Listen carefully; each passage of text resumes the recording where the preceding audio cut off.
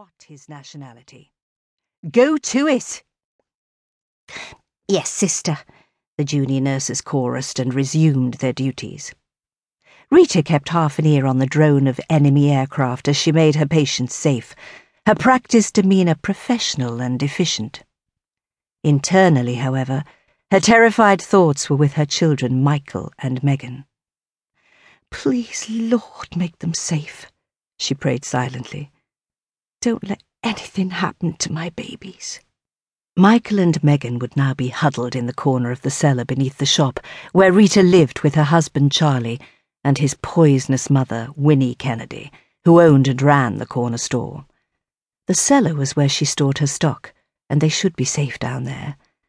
Rita wished that she were there with them, but when the country was crying out for nurses, how could she duck her duty, especially after the fall of France last June? The enemy was only just across the channel. "Oh, Jesus, Mary and Joseph," Nurse Maeve Kerrigan said. "Sounds like all hell is breaking loose out there." Rita and Maeve had been firm friends since they started work at Bootle Infirmary on the same day. Maeve had been a cheeky upstart, but her sense of humour and ability to keep everyone's spirits up had built bridges with Matron, and the patients all adored her. Maeve quickly took in Rita's furrowed brow. "I can imagine what's going through your head, but the old bat-lax'll manage it, 2 young snappers," she said quietly so as no one would overhear. "She might be a witch, but she's still a granny." "But she's not the mother." Rita knew her friend was trying to calm her as they eased a post-operative patient into a wheelchair. "I'll never forgive myself if anything—" "Enough of that," Maeve whispered. "You'll drive yourself demented if you carry on thinking that way." Rita nodded, turning to help another patient into his dressing gown. It was impossible not to be burdened with maternal guilt, if one hair on either of their heads was hurt. "Anyway, if the Germans did land, you could hand her over first. They'd swim back over the channel faster than you can say Jack Robinson once they get an earful of her bile.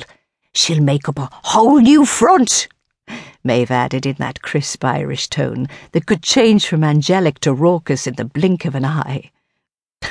"Come on, let's get the patients out of here." Rita pulled herself together and took a deep breath to calm her racing heart. There were thousands of mothers going through the same thing all over England. She had her patients to think about now. The almost deafening sound of an explosion close by made the medical staff move even faster. Michael and Megan would be terrified.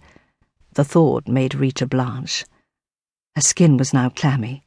It would be her fault if anything happened to her children. She was the one who had persuaded Charlie to let her bring them home from the farm when there were no sign of air raids or invasion, something the newspapers called the phony war.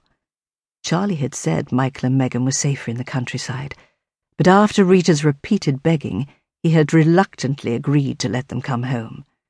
However, now Rita was certain she had done the wrong thing. Empire Street, right by the docks, was one of the most dangerous places in the world. "Please, Lord," Rita sent another silent prayer to heaven as she moved the patients. "Please keep my children safe." Rita could recall with clarity the look on Charlie's face 7.5 years ago, when he held Michael for the first time. Sometimes Rita could still feel the crippling remorse that she experienced then, but now it was for a different reason. Now her remorse was for the choices she had made, and for the life she would never have. Any guilt she had left was for her children, and her inability to give them a happy home life and an adoring father. Her husband had proved himself to be a liar, a cheat, and a brute. However, this was not the time for thinking such things, she acknowledged, as another barrage of anti-aircraft fire stalled further thoughts. Right now, her priority was the safety of her patients.